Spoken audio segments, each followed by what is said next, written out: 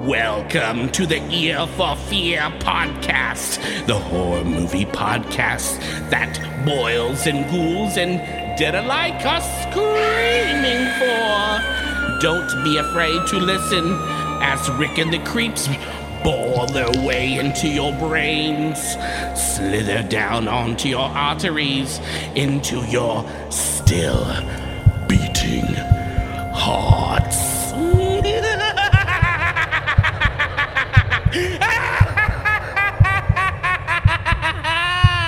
Hi, welcome to the Ear for Fear podcast. This is the podcast that talks about scary movies or movies trying to be scary. You are so lame. Did you like that delay?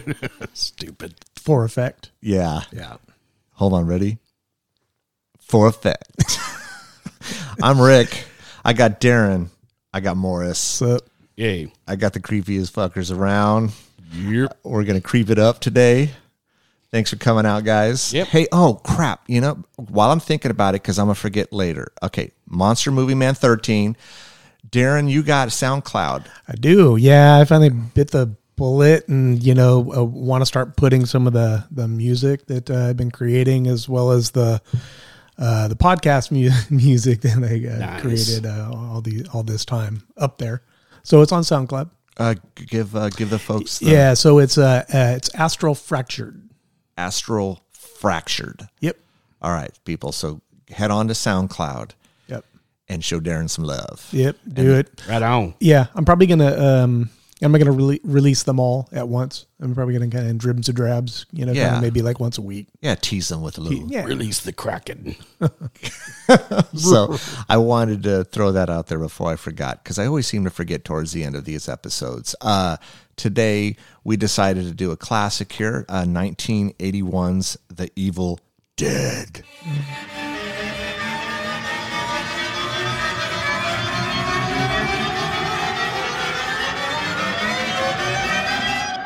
Join us. Dude, that's good music. You like that? Yeah. Yeah, I wish I could take credit for that one. Oh, yeah, I wish I could tell you I was composing it last night just for this episode. I was up until 2 a.m. Yeah, because I'm so versed in instruments and. Oh my God. Right. Let's see. Evil Dead, 1981. In case anyone hasn't seen this, it's directed by Sam Raimi. I'll do a quick synopsis since none of these fools want to do it. I can do it. You Okay, want me to do it? Go. I'm putting you on the spot. All right, let's see. What's Evil Dead about? Evil Dead is about 5 friends that travel up to a cabin in the woods in the outskirts of Tennessee to spend some time and do some partying. They come across this tape recorder that has this incantations from a Book of the Dead that plays and kind of unleashes this evil that lurks in the woods, and they are up for some crazy dastardly results that are kind of deadly. That works for me. Yep. That sounds about right. That was off the cuff. That's pretty good, because I was just going to say, like, 5 friends go to a cabin, Creepy they release cabin. demons, and Yeah. shit breaks loose. Yeah, Yeah. Shit goes down. Shit I gotta goes tell you, down. man, that cabin, Yeah. that's creepy, man. Yeah. That cabin. From what I always found funny is when you look at when they drive up to the cabin, I'm like, damn, that thing looks small, and it's just like huge. It's like this big thing in the back, and then I didn't realize there was like 2 other like cabins behind it. It looked Yeah. like, Oh yeah, Yeah. maybe some sheds. I think one's a shed, One's a shed. and then I don't know what the other one is. Yeah. But yeah, it seems so small, and then it's bigger than we realize it is, Right. and then it has a friggin' basement, and Yeah. and so yeah. A little trivia: that basement, they built that basement in Yeah. there. The actual cabin doesn't have that. Oh really? Yeah. Oh, that makes sense. I Yeah. guess. They they had to build a lot of stuff. They had to fix it. I mean, it was so run down. There was cow shit in there. Oh, I remember hearing that. Yeah. Yeah. It looks like it would be run down. But I guess before we jump into it, full spoilers, everyone. 1, 2, spoilers coming for you. So I hadn't. I don't remember who recommended this. I think I did. I said, "Hey, let's end this kind of slew of episodes on a classic note and do the classic Evil Dead." I think that's where I think I recommended it. And I hadn't seen this in a while. I mean, I've seen it several times over the years, but I hadn't seen it in a while, and I watched it last night. And I know I'm probably going to go to hell for saying this, but I was quite bored with this film. You're being drugged. Am I being dragged to hell? See, yeah. Sam Raimi. See how we did that? Yeah. Yeah. I know, man. Like okay. So I'm going to say I appreciate the film for what they did. I know Sam Raimi wrote and directed this film. I get it. And I know, Bruce was a friend of his, right? Bruce Campbell. Self-financed film. Self-financed. I appreciate all that. I do. I respect it. I really do. And I know it's a classic, and I know it has really cool things that are happening here in the movie, but I was quite bored watching this last night. I honestly could not wait for it to end, and I know people are going to give me shit, and you guys will probably give me shit for this. So flesh that out, man. What exactly was boring? Like, I'm trying to understand that. I felt everything about the film was boring to me. Really? Yes, I know. I feel it kind of moves along. Me too. Yeah. I don't like. I don't know. Like, is boring the right? Well, it's your opinion, but yeah. I mean, I guess I was just, and maybe it's because I've seen it so many times, and now I hadn't seen it in a while, and now for this podcast, when I go into these movies, I flip on this critique button, and I find that, I don't know, man, maybe that's what's happening here. I'm not saying that it's not that I didn't enjoy the movie. It's not an enjoyable movie. Mm-hmm. But I found myself quite bored with it. You know what happens to me on especially these older horror movies is the nostalgia kicks in for me, and that's the thing that takes over. Yeah. Like even if I'm going into it, where I need to like critique it for a podcast, I don't actually the nostalgia part of my brain kicks in, and I just sort of sit in that state of mind. I like thinking back, like watching it on a VHS tape, with a tube TV and that whole thing, and how creepy it was. Oh yeah. You know what I mean? And that's what takes over for me. So I don't even. It doesn't for me. That's weird. It doesn't for me, at least with this movie. Now, I'm not saying it never does with some movies, because some movies it does. That will kick in for me. It depends on what it is. Mm-hmm. This one, it did not. And yeah, like I understand it's low budget. I get all of that. And I'm not saying that there's some things, like I think the music and the camera work, especially by Sam Raimi is and I think, and you guys maybe know more about this than I do. And I was telling Darren this earlier when we were chatting a little bit. There's some stuff that Sam Raimi does that reminds me a little bit of Hitchcock and Brian De Palma. Mm-hmm. Morris, would you say that's accurate with some of the film, the filming? Because I know you're a big Brian De Palma fan. I am. It is accurate. He's kind of like, for his era, he's kind of like a Quentin Tarantino, because he borrows from different genres. He also borrowed from a little bit of Kurosawa too, and some of the Japanese some of that Japanese animation and stuff from like the late 60s and the 70s. A lot of his camera angles come from that as well. He's kind of very eclectic on how he directs and frames his shots. I mean, the thing is, Sam Raimi, he definitely has a style about him, right? Like you could watch some of these directors and you probably didn't know who directed, but you go, okay, that's so and so, because they have a style about them, and in all his movies. I would say not all of them, but most of them follow So to drill down a little bit further on that thought, what I think happens then is I start soaking in the atmosphere, and then the time doesn't matter. I just find myself not even thinking about time. To me, I soak in all that creepy forest cam stuff, and and I don't even think about the time. I don't know. Yeah. It's like time just sort of goes right on by. I didn't get that feeling from this as you did. Let me ask you the atmosphere. Like, I didn't feel there was. I'm not saying there's zero atmosphere, but the atmosphere that you're maybe speaking of, I don't think it resonated as much with me. Yeah, you're not a fan of like the original Texas Chainsaw Massacre either. I'm not. So I'm not a huge fan. I put that in the same vein. Absolutely, Morris. Yeah. Yep. Yeah. Mm-hmm. And again, I appreciate the original Texas Chainsaw Massacre. Yeah, and I don't really care for that movie. Yeah. I mean, not really. I mean, the story of it, I don't really care for. But what I do like about that movie is exactly that. It's the atmosphere, the griminess, creepy. Yeah, I don't know where was that. Was that in Texas? It was. Yeah. Yeah, that kind of square state, almost like a guerrilla filmmaking. You know, it's very amateurish. Yeah, but you could tell that both of those directors had like a visual style. Yeah, and everything's framed beautifully. You could just tell that both were shot 16 millimeters. So you know, it's not a nice clean print. And I'm okay with it not being clean. I like movies that are not clean. Mm-hmm. That's not what I'm saying. Like I love when some of these newer movies will try to capture that older feel of some of the 70s or 80s horror movies. You know, I enjoy that. Like okay, for instance, Planet Terror. You know, when Robert Rodriguez, he put like this filter on it and it made it look choppy and old and stuff. And I dig that. To me, I don't know. I didn't feel a lot of that atmosphere. I felt some tension here and there. I love, and Sam Raimi still does this.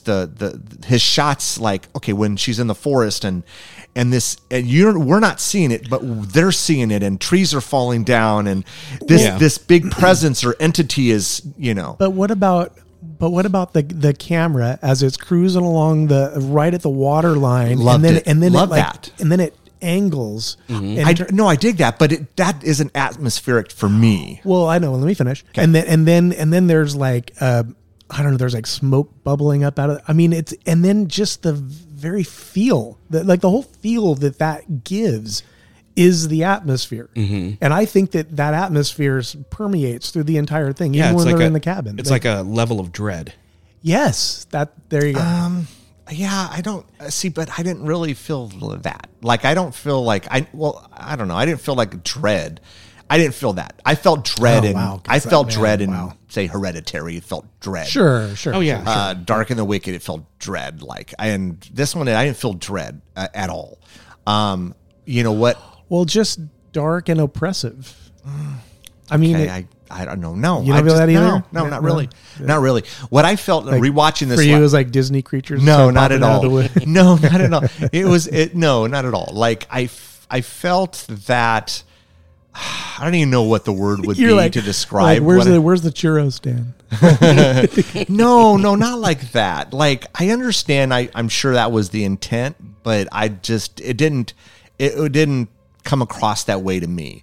Oh. What I felt was how much hell can I put Bruce Campbell or the character of Ash through? You're right. That's really what this felt like to me, and it's really what it was. Well, I watched a documentary on this because in case anybody cares, you cannot find this movie streaming anywhere. I mean, I've seen it a ton of times, but I wanted to refresh, but I couldn't refresh because it's not streaming. So I found a documentary to watch that, and those actors went through not just Bruce Campbell. Those other actors went through quite a bit of hell. We met at Morse. Darren, I don't think you were at this one Sinister Con that we went to. And if you were, I apologize for forgetting. But we met the ladies that played in all, Cheryl, Linda, and Shelley. Yeah. The three actresses that played in Evil Dead. We met them at one of the cons. Yeah, I don't think I went to that one. You didn't go to that one. No. And we sat in on a panel, and they explained that. They went through hell. They did. Hell filming that movie. Yeah. They were sticky with, dyed Caro syrup. Yeah. But I mean, but they were just doing this right off the cuff, man. I mean, they not even half the time, the entire time they filmed, no one was paying attention to any details for continuity. They would just go we think that the splatter looked like this on the ground. I don't think any of my, the only thing I guess I would say to that, there were a few things that I noticed last night. Like, I know, when the demon takes over and the flesh is supposed to look rotten, and then all of a sudden I see their regular fingers peeking through. It was like, okay, yeah. Or there was parts like that where I was like, it just didn't. See, that's what I mean, man. That's the magic of the tube TV and the VHS tape. Well, when I saw this for the first time, I think I saw it on VHS when I was a kid. And I remember going to school the next day and trying to explain it to a friend. And I got stuff messed up. And I honestly thought there's a scene where I don't know if it's Ash when he removes like it looks like maybe a piece of a tree trunk out of Scott, and then all of a sudden blood starts gushing out. Yeah. When I was a kid, I thought it was a penis. Oh Jesus, dude! I know, and but you're talking about going back and thinking about that. Yeah. That last night when I was watching the movie, I go, you thought that was a penis? Like you explained it to a friend at school. You were watching like this creepy movie. It was like a cock. Yeah, like he was pulling out his penis and then all this blood came out. But see, when I watched this, it came out in 81, so maybe I watched it in 82. That would have made me 10, 11. Wow, so you saw that this early. 10, yeah. I wasn't aware of this movie until about maybe 84, but I didn't see it until 85. That would be about me too. Yeah. Because I saw it at a girl's birthday party. Oh, okay. This girl had a bunch of girlfriends over, and then there was like us 3 guys that came, and the parents were in the bedroom watching something else. But so they were letting, this girl's 15th birthday party, and we were all just kind of hanging out, and there's this one girl that I liked, and we were just like snuggling on the couch, and we watched Bachelor Party. And then we finished it off with Evil Dead. Oh, okay. Yeah. So apparently, Evil Dead was the most stolen tape. It was at video stores. Oh, really? Excuse me. When if you didn't bring a cassette back, it was like $100 you get charged or something like that. I guess. Do you remember that? Like, oh yeah. If you didn't bring it back, they would like. I think even on their like covers, they would say you're going to pay us this. And I'm like, holy crap. Dude. But I don't think this situation was that they rented it and never brought it back. No, I think they went to the video store and stole it. Right. Oh, they stole it? Oh, okay. Yeah. But I'm trying to remember the video. Sometimes the video cassette was on the shelf and other times it was in the back. Like all it had was a cover. So I assume this was a situation where they just... Early on, probably. Yeah. I mean, video stores got smart. How they progressed. Mm-hmm. Yeah. Oh man, I miss video stores. Me too. Yeah. Shit, we need to bring like an old, like Morris and I went over to the cave. Was it last weekend we went? Last weekend, yeah. And dude, it was like, so it was almost like a Dimple. Mm-hmm. I think it's owned by the son that the parents that own Dimple, and he opened up these. I think he's got 2 stores, and you go into this thing, and it's like nostalgia. It's a little nostalgic, man, where it's a lot of like, we noticed a lot of albums and movies, but a lot of like figures and other stuff and clothes. And it was interesting. It was like, I don't know how busy they get and how well they do, but it was like, I still feel like there is a place for a store like that, but maybe done a little differently. I don't. Yeah, because that one's just too all over the place. I watched I don't even know what the hell was on. It might have been Netflix. I don't even remember, YouTube. But it was like a show on talking about the last Blockbuster. Oh yeah. It's like in Oregon. I think. Yes, I think it's Oregon. Yeah. Is it still open? I think it is. I think it is. Yeah. I don't think they'll close it. Yeah, that's pretty cool. I don't know. Like, I mean, okay. So this is why I bring this up. You couldn't find this movie anywhere. Yeah. So Morris and I, we still have, we have physical media, right? Yeah. Like, Morris more so than me. But I own it on like some old DVD, some collector thing that I bought years and years ago. But you went to go and watch this for this episode and you couldn't find it anywhere. Yeah. But I've seen this movie, last time I saw it was about 8 or so months ago, and it was streaming then. Yeah. No problem. Yeah. Yeah. But that happens where they go through these, and I don't know why they do it. It's licensing. They lose the licensings, because I was telling Rick that it was streaming on Prime and Shudder like 8 months ago. Yep. And then I went to go look to stream it, and it was gone. And I'm like, well, luckily I have the same DVD you do. It's the Necronomicon. The Book of the Dead. It's like that weird rubber. Yeah, I think it was Prime that I watched it. Yeah. Uh-huh. But I mean, this is why we need still have physical media. And I did. Okay, so I did find it yesterday. It was a website called the Internet Archive. Oh, okay. Okay, and it was subtitled in I want to say like Korean or something. Oh, wow. Interesting. I started to watch it, but I had texted you, Rick, and I'm like, I found it on Internet Archives, and it's like, and you texted back saying, I wouldn't trust that. I would trust that. So I shut it down and moved on. Dude. But I was watching it, it was the full blown movie. I probably should have just kept. I'm sure it's fine. I don't know. Yeah. Nowadays, shit, like you go to a site you're not familiar with and shit attaches, and all of a sudden, you know. You're right. I mean, definitely. I'm like, I'm cautious anymore, man. You know, I just won't do it. I think I have a 2 terabyte external hard drive, and I have. Gosh, I wish I would have known. I have a MP4. I could have sent you that MP4. Oh, yeah. It's all good. We wouldn't we wouldn't resell it because we don't want to get in trouble for any copyright stuff. Right. Sam Raimi, whoever out there trying to get some money out of us, we're not selling it. We're not. Yeah. I guess we should talk about the movie. Yeah. I mean, I don't know, man. Like I said, I'm not saying it's not a classic.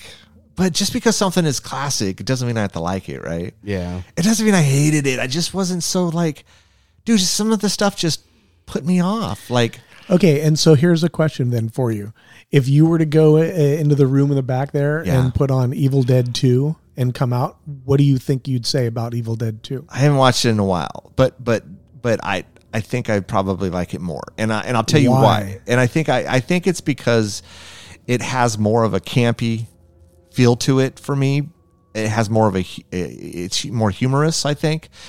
And I'm not saying that's like, I'm just saying if you're asking me, if you're going say, hey Rick, if you watch 1 and 2, which one do you think you're gonna like more? Right. Now, I think I would like 2 more, and I'm telling you that's why. Yeah. If I'm comparing the two, and I've told you this in a discussion. If you put me on a spot and said, Rick, here's Elm Street 1 and Elm Street 3, I told you this. You're going to go 3 every time. I'm going to go 3 every single time. Yeah. So, Morris, what's your take on that? I'll tell you my take, because I was just thinking of that question. So, Evil Dead 2 for me, while I feel like Rick on 1, while I appreciate it, and I like, and I'm talking about Evil Dead 2, while I appreciate it, and I know that the horror community embrace it more. Yeah. I don't like it as much. Neither do I. I like Evil Dead 1. Me too. Because of the campiness. Yes. And while Army of Darkness is technically Evil Dead 3, I like Army of Darkness more because I appreciate it's more of like a kid's movie. Yeah. But Evil Dead 2, it seems like they tried too hard. Okay. Yeah. Okay. Exactly. And so I would say I'm aligned exactly with you on this. The reason I loved Evil Dead was because of the vile, evil, depressive nature, at least that I thought it was. Right. Okay. Evil Dead 2 started to introduce a little bit of this wacky campiness thing. Wacky camping. But not, obviously not as much as Army of Darkness. Right. But it was like there, and it was enough to kill the mood that they established with Evil Dead, at least in my mind. Right. Okay, now, then you go Army of Darkness, and then they totally just leaned heavy into the camp. And then it changed for me, because then it just became like silly. Yeah. And then I switched my head and put on my silly head to watch Army of Darkness. But knowing full and well that, the original vibe that the first one had wasn't there for me. So if it means anything, I don't own Army of Darkness, so that tells you anything. I'm not a huge fan of it. I'm just not. It's way sillier for me. So that why I like part 2 better is because it's the medium of it all, right? It's in between. Yeah. It's in between. And that's why, and I love campiness and I love humor, but it still has gore and it still has all the other stuff that, to me, it's like a good combination of it took a little bit of the first one and then they added it and they did some stuff differently with this one. And that's why I think I like it more. Yeah, it's interesting. It's just our different preferences, because with the Elm Street thing, don't get me wrong. I mean, I love Elm Street 3, but the more and more sequels that occurred with the Elm Street, the more funny and campy and less creepy they made it, for sure. Which is why I prefer the first one. Mm-hmm. For sure. But my argument with that is like this it's like Evil Dead 1, 2, and Army of Darkness. 2 is the happy medium of them, right? Yeah. It's the combination. That's Elm Street 3 for me. Yeah, no, I hear you. And even 4 is okay, but anything after that is crap. Yeah. But 3 is, you still have some seriousness of it with the deaths, but then you add all these practical effects and some of the humor. And they knocked it out of the park for me, man. Now, I know we're not talking about the Elm Street thing, but what is your take on the Elm Street? The same thing. Same thing. So part one, being that I've watched it a million times, and like Rick, maybe like he feels, I know the movie in and out.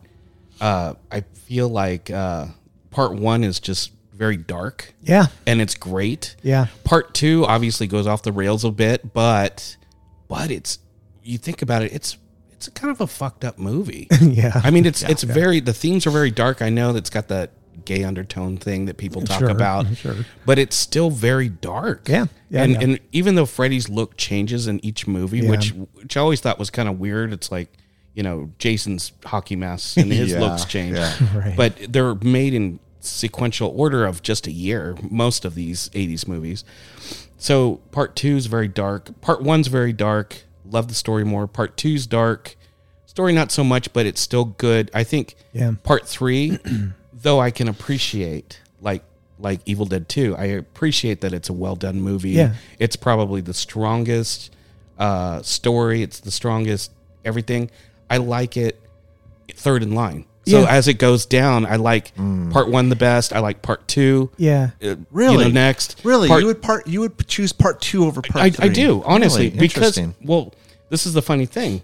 I saw part two first out of the whole series. Because seriously? I saw it in the theater. Okay. And then I saw part one a month later on cable. Oh, I didn't know that. Yeah. Interesting. Oh. And then I saw part three in the theater. So for you, part two kind of is your first introduction into it. It is. So it's going to have more weight. The nostalgic factor. Yeah. And now listen, part three, I'm down with it for all the reasons you love that movie. I get it. Effects. There's no question. Yeah, it's the better movie. But the first one is I like the darker. Yes, me too. I just do. And I respect that. Yeah. I do. Yeah. I respect It's it just because none of us are wrong here. Right. No. None of us are wrong. Because it's our opinion. Exactly. And Morris, I would almost say in part two of Elm Street is the best makeup. When he rips out his, the brain. Dude. I mean, it looks Right. and in part one, he looks great too, but but anyways. But I think that's kind of where I'm at with The Evil Dead. And I know they've done other stuff afterwards, and I did that. What was that? Oh, Ash versus The Evil Dead. That's really a good and it's story. really good. I want to clarify this really quick. This part two was really kind of just a remake of part one, right? With bigger budget. Budget, right? Isn't that kind of what they did? Well, I mean, I can't technically call it the sequel. You can't really. Not really. Well, it definitely doesn't. Sam Raimi has answered this question, and he says it's both. He says it's a continuation. Well, now that's going to be. I know. Clarifying that. And then he says it's also kind of like a pseudo reboot remake. Yeah. But it's also kind of, because I want to say from the first he financed it, self-financed, and then he had a distribution company with, Renaissance Pictures, I think, picked up part two. And so it was kind of his way of doing like what George Romero did with the Night of the Living Dead remake. You know how they didn't have the trademark and he didn't really have the rights anymore. So that's why he did the Tom Savini directed Night of the Living Dead 1990. So he had kind of retained some of those rights by making that. That's kind of what Sam Raimi did with part two. And then, he kind of carried the story along. He says it's kind of a pseudo sequel because when you think about basically the beginning of the movie is kind of like a rundown of the first movie minus all the other guys. Right. It's just him and his girlfriend. Yeah. And then, that final shot of Evil Dead, which I'm sure we'll talk about later, but like the camera hitting him, and then you see what happens to him after that, in part two. Yeah. Yeah. I don't know, man. Yeah. Like I said, I mean, look, we sit here and we talk about these movies and we just give our opinion. It doesn't mean we're right or we're wrong. You guys are definitely seem to be on board with the first one. I'm more so the second one. And it's nostalgia bait for me. I mean, and I know nostalgia really takes me in the feels with certain things. Yeah, and, it does. And me too. Definitely with this. It does with me, but not on this one. It just didn't at all. And I just found like what I did like about this is it doesn't take long to, they get to this cabin. It doesn't take long for them to unleash these demons, right? All this evil that's, going to essentially consume everyone.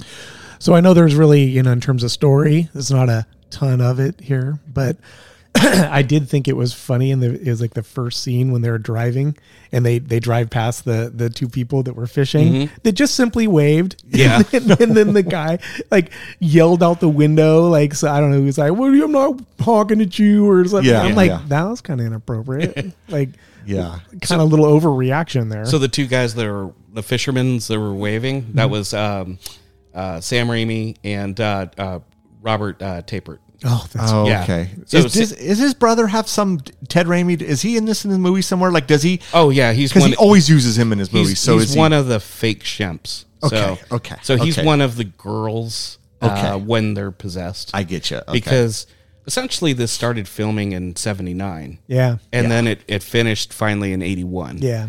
But they had to come back and do and that's where the cow shit came into Yeah. effect. Some of the shooting was in Sam Raimi's like house. Yeah. oh, was it? Yeah. Oh, that's yeah. funny. Like toward the end, like Right. the rest of the crew had pretty much left. I think it was just Bruce Campbell, Yeah, it was- with his solo stuff he was doing. And yeah. Ted Raimi actually had to play like some of the hands and Yeah. stuff. you know? Ah. Yeah. Yeah. It I think part of this is, and I'm gonna try to. So when you guys are right, when you see this in the early 80s and we have it on some crappy TV on VHS, you don't see. I watched it last night on on my little area, and I have a 100-inch screen. Okay, and it's a projector, and I don't have it in Blu-ray or 4K. It's just DVD. So it's just DVD, and there are scenes where it doesn't look super crisp, but other times where it looks better. And these demons and the flesh, it just looked bad. It looked really bad, and I think that's what kind of soured me a little bit. Yeah. And so you're probably right. Like, And understand too, man, you're, at this point in 2022, you're desensitized, man. There is very little, unless you're dealing with a snuff flick or something Right. that is really going to shock you or affect you in any way. You got to think back and try to place yourself into the young version of Yeah. you who first saw it on a VHS tape. Oh, yeah. You know? You know what it did remind me of as well, and I know Morris knows I hate this, is I'm not a huge fan of the Italian horror movies. Oh, yeah, totally. And some of the effects reminded me of some of those, Absolutely. And then I think that's what kind of put me off too, because I'm just not a fan of them. And I think it was a combination of those things. But back when it came out and the first time you saw it, you never had that opinion anyway. No, I didn't. so I didn't. That never even factored Not at in. 11 or so Yeah. when I saw it. No, I was literally just trying to explain it to a friend at The one they elementary ripped his school. penis off. Man. I thought it was I thought it was a friggin'. I think it's blood. I think it was, yeah. And then, and that's what I remembered last night rewatching it. I was like, come on, Rick, you really thought that was that? And you're explaining it to this.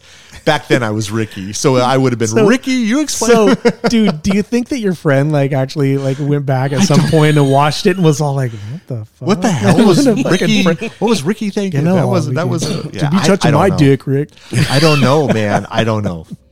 It was just, I can only tell you what I remembered about watching it when I was a kid and then trying to explain it. That's funny. But I remember when I was a kid, I remembered other things like I thought were happening. And then, Oh yeah, I was going to say that. What? Well, Go ahead. No, go So for the it. the Mandela effect, So when Cheryl is in the woods by herself and Yep. she gets Yeah. by the forest, by the Yep. trees, Yep.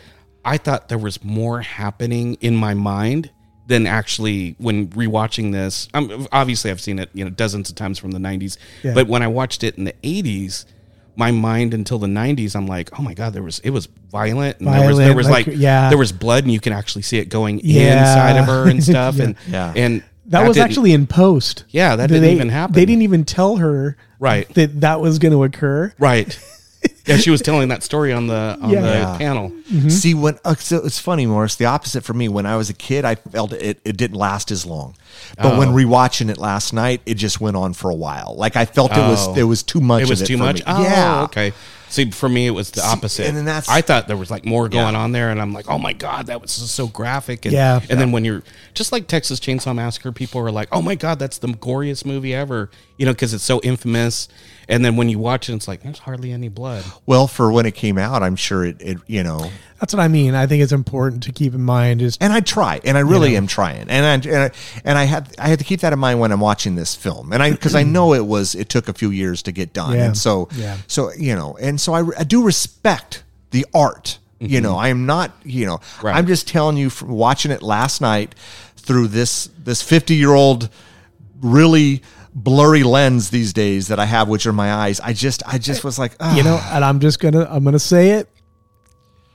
I've been saying it before. Nothing ever good comes from whether you flip on a recorder or you say it yourself. You start talking in Latin. Yeah. Telling you. Oh, yeah. Especially in a cabin anywhere. If we should learn anything, any sort of cabin out in the woods, nothing ever good happens. So, and you know what? You think about, okay, all this bad stuff happened to Ashley or Ash. Ash, yeah. So, and it's like, well, what did he do to deserve that? He's like, no, go ahead and play it. He's like, it's fine. Just, what's it going to hurt? Yeah. Yeah. And it did hurt. Because you could tell that, like the beginning of the movie, there's that element of the evil was there. Oh, yeah. They just, by playing the words and stuff, by having that incantation come back out, it just opened the floodgates. Yep. For somebody to get possessed. Yeah, it was like like I always felt like what was going on there was the evil was kind of there, but kind of contained. Right. It was just bubbling under the surface there, and all it took was the goddamn Latin. Yeah. Well, yeah. I don't know, man. I feel though there is at least a common theme in all three films, right? Like Bruce Campbell or Ash goes, dude, literally Sam Raimi does everything he can possibly do to put him through hell. Like in every film. Like it's like, how does he continue to just, I don't know, muscle through? It's like literally one thing after another. Like, and watching Evil Dead, it's like how much stuff can they splash in his face? Seriously, chopping off a head and it oozing into his mouth and all of these things that are happening. Like watching it last night. And it comes back to me thinking, Dad, the cabin seems so small. And I'm like, how many bookcases were going to fall on top of him and he couldn't get away from? Like, how many were in this fucking and you cabin? could tell that was an accident, but at the same time, they captured it, and that was kind of fucked up. Dude, I counted at least twice. Yeah. Bookcases fell on top of him and he was stuck. And he couldn't get away. And it was, was like, it was kind of funny. That was kind of funny to me. Like you could tell, there was some humor, not a lot, but just a little bit. Yeah. Like just scratching the surface that Raimi was going to use if this was any sort of success and he could do it again. Yeah. He was literally going to go overboard. And that's what he did with part 2. Exactly. Yeah. So it's there, Well, it's that Three Stooges humor, and he's a huge Three Stooges fan. Oh, yeah. A slapstick kind of. Yeah. Mm-hmm. But I mean, I do love. Like I said, the effects were whatever for me. I get the low budget and I understand that. What I think I liked the most of this film is the camera work is just, I think, is groundbreaking for me. I'm not saying that he was the first to do it, and maybe he was. I don't know. I think he was, because at least that documentary that I watched, many directors after that came out started swiping that stuff. So I think it probably from was. that perspective, where you're not seeing any. Well, that's where you got that from the Japanese. So I can't think of the Japanese director's name, but the movie that came out it's 1977. It's very infamous as a slapsticky horror comedy called House. It's got a big smiley cat. Okay. So they use those camera angles. Not to get it confused with the 86 House. No, this one's 1977. I don't House. know. I don't know. Maybe I've seen the cover of that. I don't think I've ever seen it. I think you have. Okay. And it's so that was definitely he kind of. Oh yeah, that it was an inspiration or something that he wanted to. Oh, okay. Absolutely. Okay, so that camera work was done like that? Like that, yeah. Okay. So all right. Or, the following the dude, I love it. Like I loved it then. I love it now cuz he still does it in his movies. He did it in Drag Me to Hell. I would probably argue he probably did it in that new Doctor Strange movie. I just probably didn't pay attention so much to it. Well, that's why I was going to say he has, like when you were talking about his little stamp of approval, that he's got a visual style. Yes. Well, that MCU movie has his stamp of approval all over it. It's Well, got his. but I would argue not in a good way because I didn't care for it. Well, you didn't, but I enjoyed it. Yeah. So I'm watching a little trailer right now as you guys are talking on this house, and absolutely, you Has can that absolutely, really? yes, absolutely. Yeah, Okay, for so sure. so he borrowed He did. from this Japanese. Yeah. Yeah. This is Japanese director. Okay. What's the director's name? I can't. Oh goodness. Oh God, I'm gonna Go ahead, totally just try butcher it. this. Just give it a shot. Nobuhiko Abayashi. Okay. Yeah. That sounds pretty good. Yeah. Interesting. Yeah. Yeah. Yeah, the effects on this one are Well, I mean, 70 something. 70 yeah, you said? but I 70s? mean, it has that. It totally it has that vibe. Okay. That So a lot he of didn't- the cam, like he didn't create it, but he just maybe threw his own style to it. Yeah, like I said, and- he's definitely the Quentin of his time. Yeah. Yeah. I mean, and I love, I'll tell you what else oh my God, I love is the voice, the childlike voices, the singing. Okay, and so the sound design. Yeah. Yes. Sound design on this movie is fucking, for the budget it was through the roof, man. It Yeah. was so good. Oh yeah.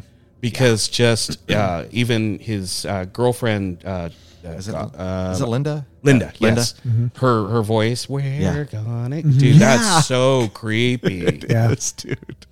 Yeah. It actually, like, back in the day, it used to give me goosebumps, you know? Oh, no, for sure. Like, I love that. And the music box kind of faintly playing in the background. Yeah. You know, it's like there's no music box, but just to kind of, like you were saying, getting that vibe, that Atmosphere, airy, that- that yeah. atmosphere vibe. Yeah. The one I will say the one scene that always gets me, and I'll be honest, last night I put my friggin' hand over my eye when she takes the pencil and starts digging it into the foot. oh my God. Dude, I can't do it. I can't because I feel it. Like Yeah. I literally, and I guess it's really kind of the point, right? If you can somehow like almost envision that happening She's to just you, digging it in just there. digging it. And I'm like, dude, I had to do, because I know the scene and I'm like, okay, I put it across my hand over my eyes just for a second. Because dude, I can't stand stuff like that. And it just digging away at it. And that's where she infected Linda, you know, with the evil. Yeah, yeah. But yeah, I mean, you know, there's still good things that are happening here. I'd love he always has that, okay, when the camera is going over the top of the beams in the cabin, and then it makes that, And then it's looking. it at makes like people a upside noise. down. Yeah. Well, I was telling Darren this, like when she's running through the forest to get back to the cabin and the door's locked and she's trying to reach for the key, and that perspective, we're looking down on her and she's struggling to try to find And it. it's got the violin strings. Yeah. Yeah. I like that Yeah. sound. Yeah. So I mean, yeah, it doesn't mean, like I said, I mean, there's still a lot of things that are happening here that I think are great. I'm just saying, as a whole, I was a little bored. I was a little bored. I thought the stop motion, the decision to do the stop motion thing was kind of interesting. Yeah. You said you read up on, or you watched on that documentary. On that documentary, yeah, it was probably a good idea that they did that, because Sam Raimi's apparently his original idea was to have balloons, like I guess as painted or whatever. Oh, wow. You know, to Yeah. be like the corpses, and to have them slowly deflate, and then smoke come out of them or some Yeah, shit. no. Yeah. Like, I mean, I didn't like the claymation. I thought it was terrible, but I think that would have been far worse. Like, Yeah. this Yeah. at least is, I thought rewatching that last night, the claymation did not look good at all. Well, yeah. I mean, the whole stop motion thing with the claymation, you know, obviously it's a tip of the hat to like Harryhausen, people like that that did, you know, Clash of the Titans. And like the Jason the Argonauts. yeah. You know what I remember like thinking the first time I saw it?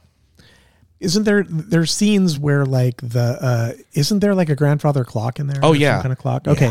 And doesn't it freeze? Doesn't like time freeze? It freezes, boink, clink. It's all Yeah. Yeah. and then it's very loud. Dong, Yep. dong, dong, dong, Yeah. dong. So like when that happened, I sort of my imagination sort of ran, and I thought, okay, well he's entered some sort of weird evil realm, like vortex or something. Yes, Yeah. correct.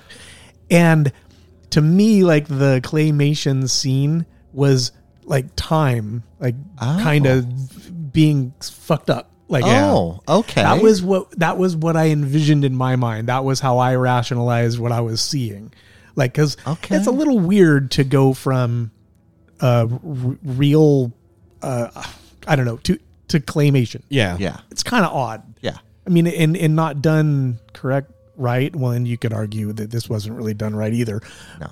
Could be jarring. But when you take it in the context of the overall story, that was how I rationalized it in my mind, was that some weird evil time vortex. And so, yeah, like Interesting. the corpses decomposing was all time fractured. Like, I don't know. Yeah. Yeah. Huh. Yeah, I don't maybe. know, something to think about. I love the choice of the oatmeal coming out of I know, the sleeves right? in the mouth. Yeah. It was oatmeal, right? It was. Because I was like, I absolutely, looked at it dude. last time, like, well, that's either oatmeal or some thick old, like, cream of corn. And cream of wheat. Yeah, I mean, I get it though. When you're financing on your own, and you're working on such a thin budget, dude, you have to do what you can to try to get. Got to this raid to the work. pantry. Yeah, you know, and so, I mean, you know, rewatching it with the flesh, it is. I think watching it like when we were younger on a small little crappy ass screen, and then watching it now, it just didn't hold up for me, like that type of stuff. And you know, I got to tell you, man, that was a 2013 remake.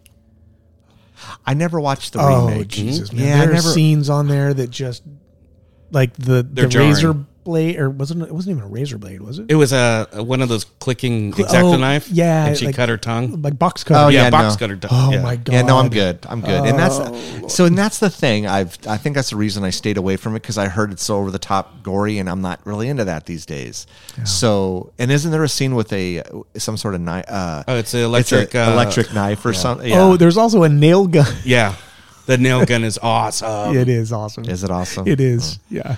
I could probably deal with the nail gun. Not when someone's slicing their tongue in half. Yeah, but just not anymore. But like boy, they got shot up with that nail gun. Yeah. Did they? Jesus Okay. And they were the producers of that movie, so they were actually on set when Fede Alvarez, Who was Sam Raimi? Sam Raimi, Oh, okay. and Bruce Campbell, and Rod Tapper. What? Okay, and I hate to we've talked about the movie, but the new one, The Evil Dead Rise. What have you heard? Is this like a whole nother story? So it's Because I keep seeing like a still from the new movie, like it comes out next year or so something. why they call it Rise is it's like Evil Dead in an apartment building, like a high rise. So not like Rise, like it's risen. Right. It's because it's okay. Yeah. I've never So even heard of this. Yeah, it comes out next year. There's like a I've seen a little still from it. It looks kind of Okay. cool. It totally follows the whole Deadite thing. Okay. Like that's the one thing I will say consistently. Right. The look of the Deadites, I feel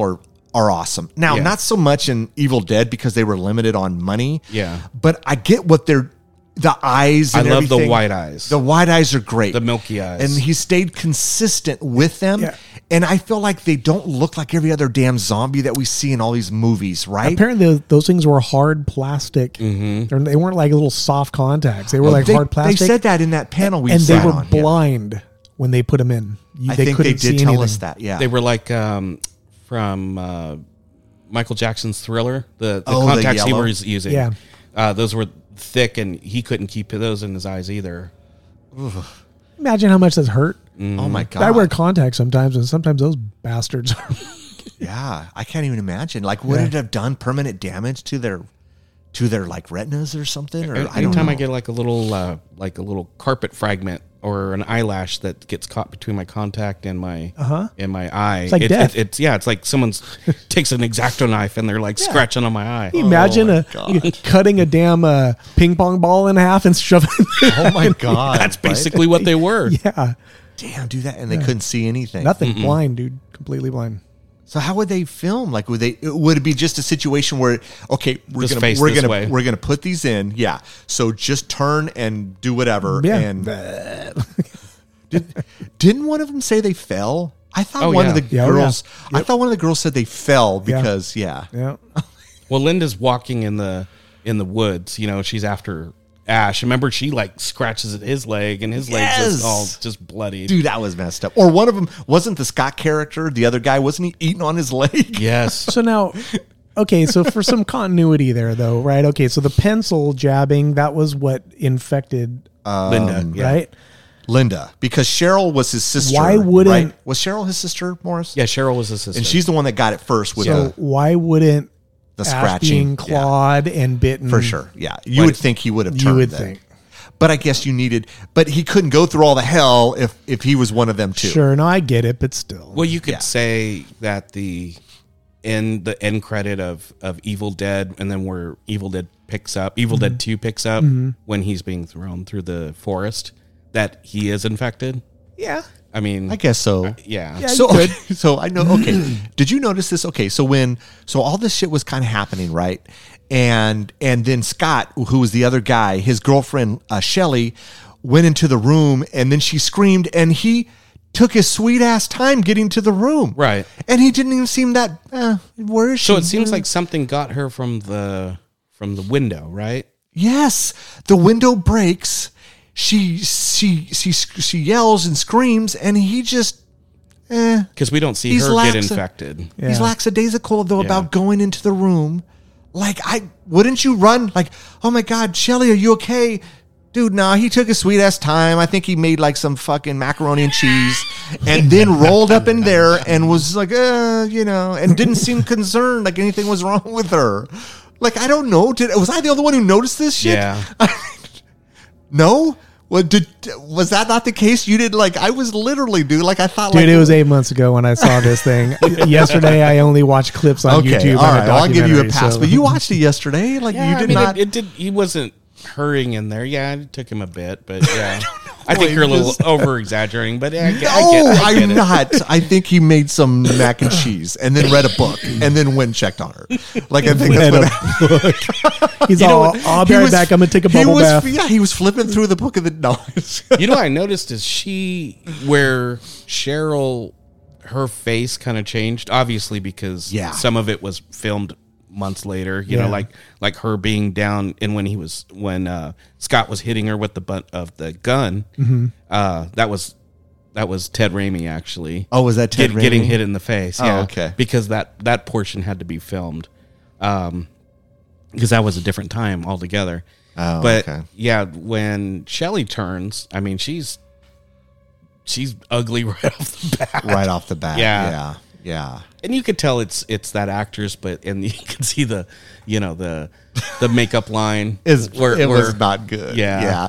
Like the makeup lines in her fingers. Well, yes, because like their fingers are supposed to be all like rotting, and then all of a sudden you see like the thumb is through, and it looks just like a regular thumb. but it's painted white. Yeah, no, it wasn't even painted white. That's it was funny. literally like their normal flesh fingers, dude. Oh. Yeah, and so it's like But when we were younger, we don't notice that, No. and then Or like the veins look like they were painted with, like makeup. Yeah. okay, when Ash gets hit in the face and then it bruises, and then a few minutes later it's like purple, like makeup. Yeah. Dude, it doesn't look like a bruise. It just looks like bad purple makeup. And God, I'm sorry. I feel like I'm totally ripping this movie apart. I said some good stuff about it. Like, I mean, there's some cool stuff, but it doesn't hold up for me like it does for you guys. Well, I think you're like a lot of, horror fans. There's fans of the movie. It's not beloved by everybody. There's people that are horror people that don't, they like Evil Dead 2 better. They don't really care for the first one as much. Yeah. I don't go into that first one expecting massively awesome effects. I know exactly what I'm getting when I watch. Right. I go into it with focusing on that oppressive, evil vibe that it has. Yeah. I wish I had got, I mean, it sounds weird, but I wish I had gotten that vibe. That I didn't get that vibe. It just doesn't give it to me. It gives, I've watched other movies that I feel that dread, like punch in the stomach type of thing. I don't feel that with this movie at all. You know why? No, I don't know why. It's because you thought it was a penis. I thought it was a penis. Come on, man. I should never You have completely said that. You shouldn't. You should have kept that to yourself. So you know what's funny is like the Ash versus Evil Dead. You know, like that. I can't remember. You about the series? The series. Yeah. That one episode where he's inside the morgue. Mm-hmm. Yeah. And remember the guy, the possessed guy's dead body. He's naked. Yeah. And and then it wraps around Ash, and he's got dong flipping around in his face. I actually don't remember that. I watched the series, and then he actually goes up his butt. Oh my god! Okay. Yeah, dude, it's wrong. Okay, I don't remember that episode. Like Yeah, I watched the series. They went all out with some of. Did you write a letter to them? No, I swear to God, give them I suggestions. did not. Is that what you did? No. Like, hey, you know what you ought to do? You ought to throw this whole scene. It's like this, like Whatever. dong. And It's funny how you remember, like when you're a kid and you think of like, Right. Like it's like listening to a song, right? You think you know the lyric and it's so not the lyric. And then you find out what the lyric was and you're like, oh my God, I really thought it was that, you know? I used that all the time when I was a kid. I do that now as an adult. I'm so do horrible when it comes to lyrics, dude. Oh my God. I'm terrible. Like, yeah, dude, I still do that as well. Yeah. I think this is people are gonna find this funny, but the Metallica song, I always thought it was like, I know where you're going. You know, it's the I always thought it was like Harvester of Sorrow. I always when I was younger, I thought it was Monster of Sorrow. I remember the first time I found that out from you is we were going to the Metallica show in San Francisco, and so we were listening to it, and I think that song came on, and you were all. Monsters. I don't think I sang it. You didn't sing it, but I'm like, dude, I thought it was. Yeah. I'm like, it's Harvester. I thought it was Monster of Sorrow. I felt like a total idiot. But we do that because if we don't know, Right. Like, okay, what was it? The Michael Jackson song, Billie Jean. Yeah. Where he says that the child is not. I always thought he said Chad. When I'm a kid listening to this, like Chad is not my son, but the child. Way he said child. This is what, dude. I know all of us have done it. you know what's funny? All of us done it. So my cousin used to think he said LeChan. LeChan is not my son. Yeah. LeChan is my son. See, I mean, it's what we do. But that was the same cousin that we were listening Chad. to The Chad, the Journey Escape album, and you know the song. You may call me Keep the on Chad. Running. He thought it was Speedboat Power. He's which album? Keep on running, keep on running. It's a Journey song off like Escape, and he thought it was Speedboat Power, Speedboat Power. And I'm like, dude, no, it's Keep on Running. It's not Speedboat. But he's the same one that's like, LeChan is not my son. I don't know, man. I think you just throw a word in there and then it just becomes like you make it real over time. Like, no, it's not the child, it's Chad. I don't know, Monster of Sorrow. Yeah. That sounds cool, Seems though, like- doesn't it? Yeah. It's the Mandela effect. Monster of Sorrow. That sounds like a cool song. I would totally listen to you'd that. listen to that I one? would absolutely listen to Monster of Sorrow. Rick's all like, the minute he found out it was Harvester of Sorrow, he's I'm like, all, oh, it's fuck not this shit. as cool Let him out. anymore. Yeah, it's Listen not to as that. cool. I don't know, man. But anyways, what other stuff what about the film? Anything we've like not touched on or that I have completely shit on? Well, like going off of what Darren's saying, that total dread in this movie, and you have to look at it with different eyes. It's one of these movies. It's not made with great effects. It's not made with a big budget. Yeah. But that sense of dread follows the entire movie, does. and it ends on a downer. When you think about it, it's like, okay, so he survived does this do night. that, All his 4 friends are dead, and then you're thinking, okay, well, he escaped this, and he's walking out slowly, and then there's that shot where, obviously the evil gets him at the end, and he looks terrified. He does. Yeah.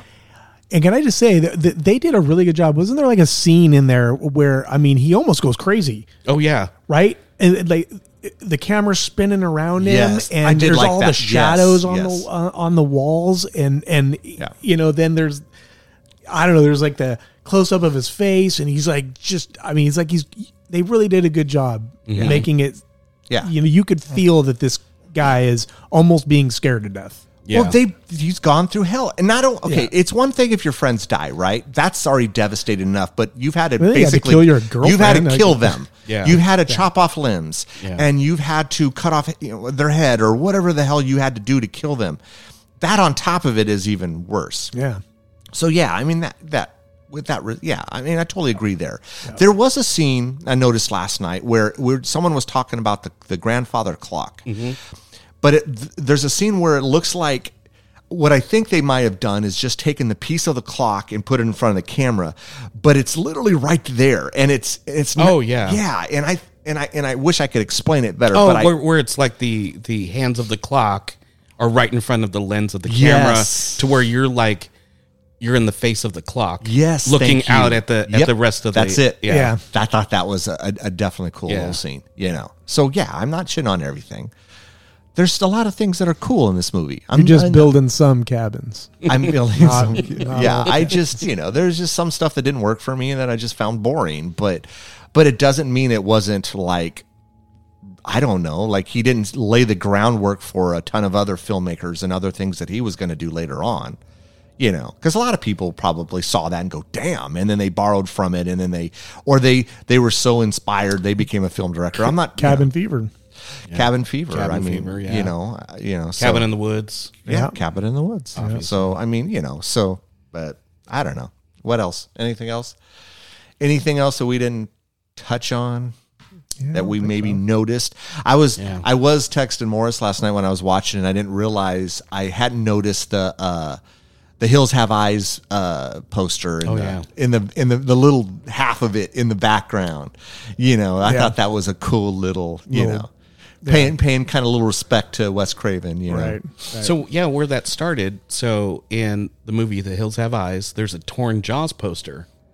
So what Sam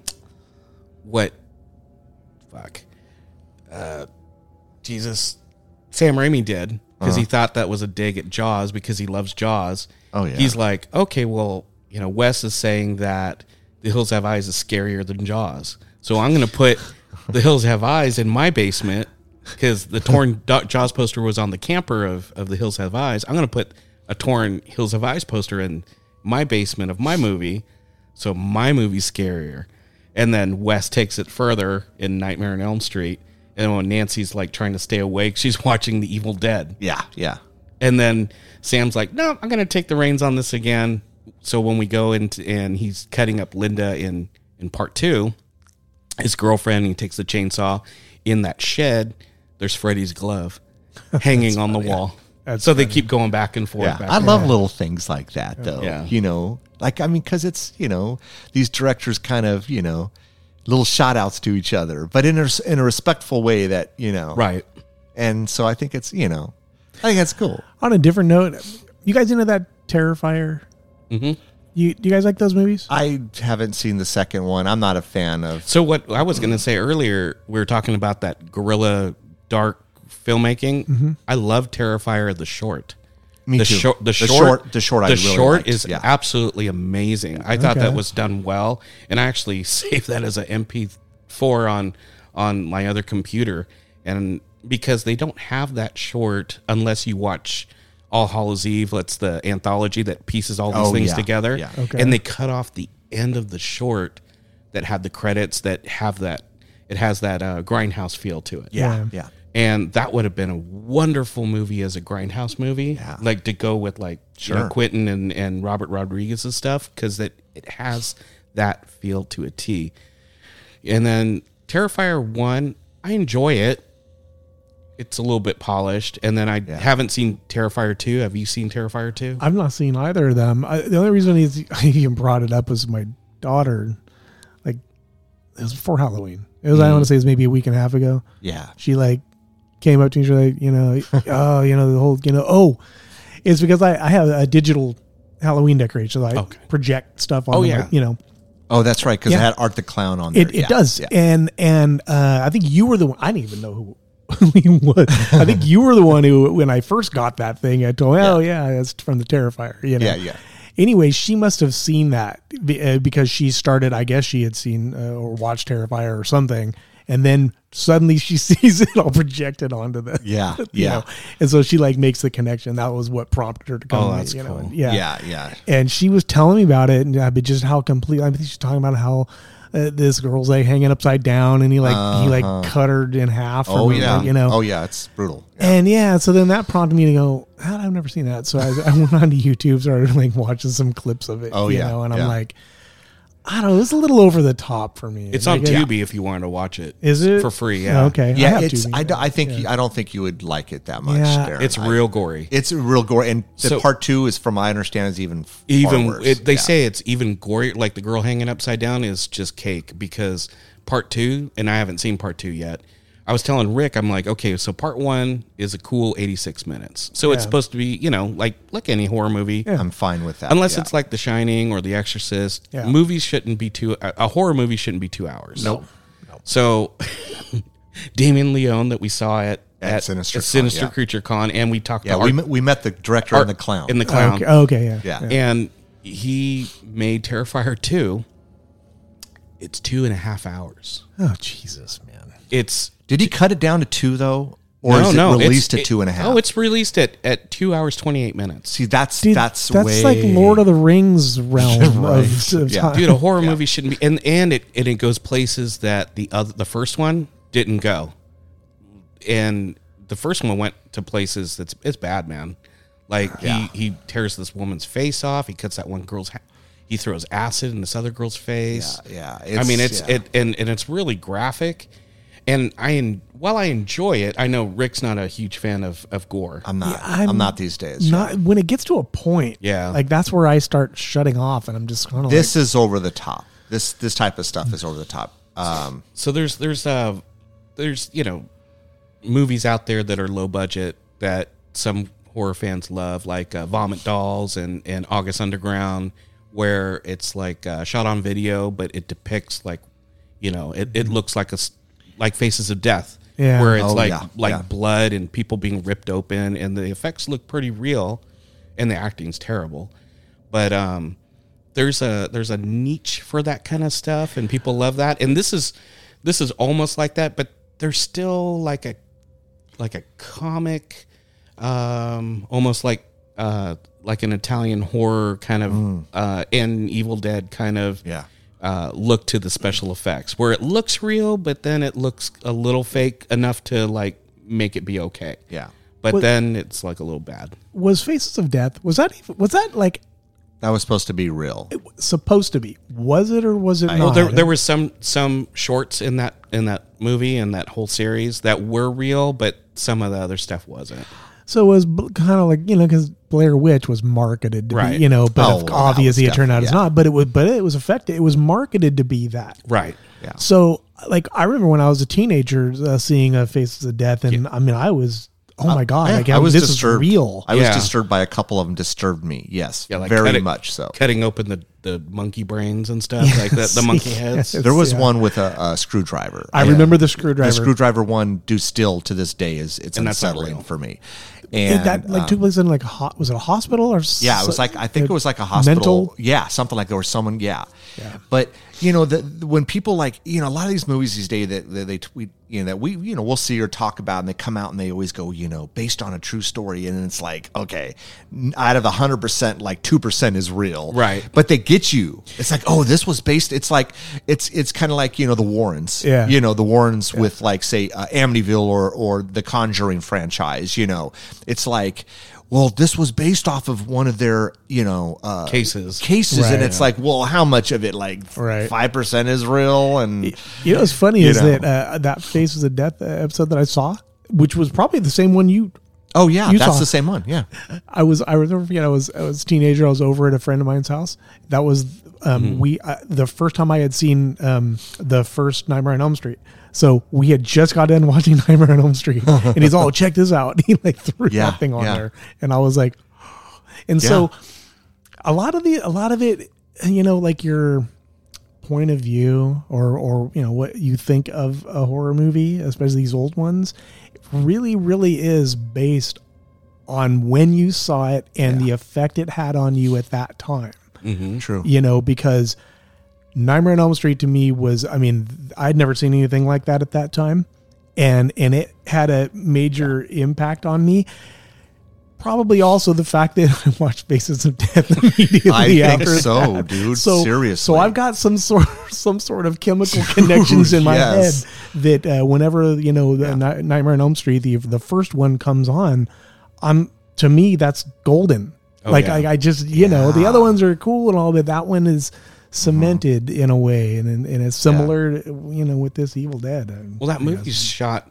Talking about the first Nightmare on Elm Street, that's shot so well to where it's so different than the rest of the series, especially the opening credits of Freddy grunting and making his knives. Oh no, for sure. Does that not feel like a different movie? It did. Oh, it does. It does. Yeah. I would say two is the closest that Rick has that feeling. I mean, you can't deny that Oh scene no. where he's Let me in be. the alley. Oh no, the arm scene. The arm scene, right? still scares the hell out. Look, it doesn't mean. And then he's running all like. Oh yes. Oh no, it's creepy. Yeah. Like no, look. I'm just telling you from an entertainment. So like if I just wanted to be entertained, I'm gonna pop in 3 versus 1. Wasn't 3 the one where there was like the pizza? No, that's 4. That's 4. That's 4. No, 3 Can't has keep them straight. 3 has like him coming out of the TV. Welcome That's to right. prime time, bitch. So 4 was also the one where the girl. the cockroach. The cockroach. Love the cockroach, but no, I mean 1 is still is a great movie. I still love 1. There's a lot of awesome. I mean, Tina being drug across the room. Oh my God, yeah.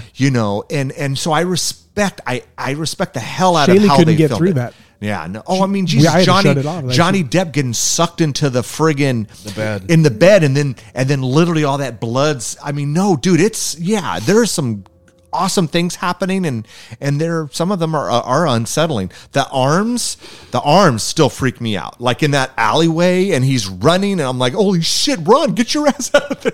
First of all, I'm not, I know it's a dream, and then sometimes in the dream you can't control what you do. Yeah. But if I thought for a second it was real, and then I'm hearing my voice, and then the rock hits it, I'm not fucking going outside. I'm not investigating that.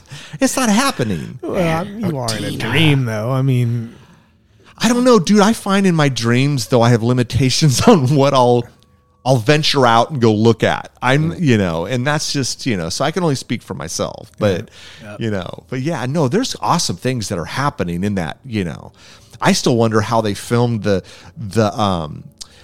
sheet tying to him and pulling him up. I mean, I don't know how they did that, but the effect is awesome, man. I mean, when I look at effect like that and I don't know how they did it, I'm like, that's pretty cool, Yeah, I'm trying to, how would you pull something like that off? I don't know. I mean, if it weren't, and obviously it wasn't the kind of CGI we've... Unless it was filmed in reverse, maybe. That was what I was initially thinking, but even in reverse, though. Yeah, in reverse, how do you do it? Well, there could be like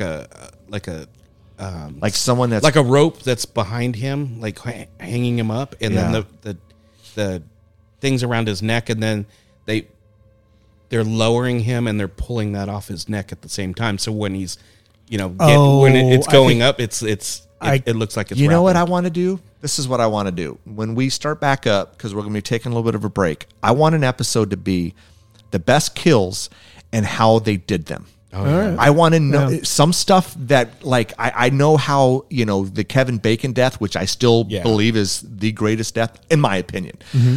I know how they did it, and I thought it was a cool story because Tom Savini tells the story. Right. But I would love for us to do an episode where we pick how many deaths it is that we think are the fucking top 25. Top 25 deaths of all time, and we talk about how, why we think it is and how they did it, and, get some insight, because I would love to know how that death was done. Yeah. I'm not saying that was a top 25 death, but... Yeah. To Maura's point, I think it has to be some sort of reverse. Mm-hmm. Could be. It has to be. There's no other way that you could do that. Yeah, they could have been lowering him on a rope behind him, where sometimes they have a harness. Yeah, and then they have the sheet wrapped around his neck, and then they're lowering him and pulling the sheet off. So when it's when he's going up, it looks like the sheet's wrapping around his neck. Yeah, and it's loose enough that as they're pulling the sheet, it could unravel. But see, we're talking about it right here. Yeah. This sounds cool. I think we should we got to remember that. That's going to be an episode that we do next whatever. Yeah. But anyways, anything else we want to? No, we're taking a little bit of a break. So I'm not sure when this episode will come out, but we'll take a little bit of a hiatus and see The Evil Dead and judge for yourself. Yeah, absolutely. Yeah, you don't have to listen to me. I mean, anybody into horror who's listening to this podcast already seen that movie. Yeah, I would hope so. But you'd be surprised sometimes. Like I'll talk to someone. Don't listen to Rick. Yeah, don't listen to me. Yeah, no one listens to me anyway, so it's all good. Anyways, thanks for coming out, guys. I always appreciate it. Really fast again. I know Monster Movie Man 13. I know I mentioned earlier. Yep. Astral Fractured SoundCloud. Yeah. Go check out the music. We had them on most of the episodes that we've done. Darren's original music. Phenomenal music. Yeah. Great music. Check it out. And check out all his other stuff too. Check out Morris on Monster Movie Man 30. He doesn't post as much, but yeah, I used to post on Letterboxd. Not as much. I think I will start picking that up at the beginning of the year again. There you go. Yeah. So anyways, everyone take care. We'll we'll talk with you next time. You listened all the way to the end. We appreciate that. Don't forget to follow us on Instagram at Ear for Fear Podcast, Twitter at Ear for Fear, and subscribe to our YouTube channel at Ear for Fear Podcast. You can also check out our website, earforfear.com. There we list news and events. We're available on all the main platforms, so make sure you tell a friend. We hope you come back and get an earful.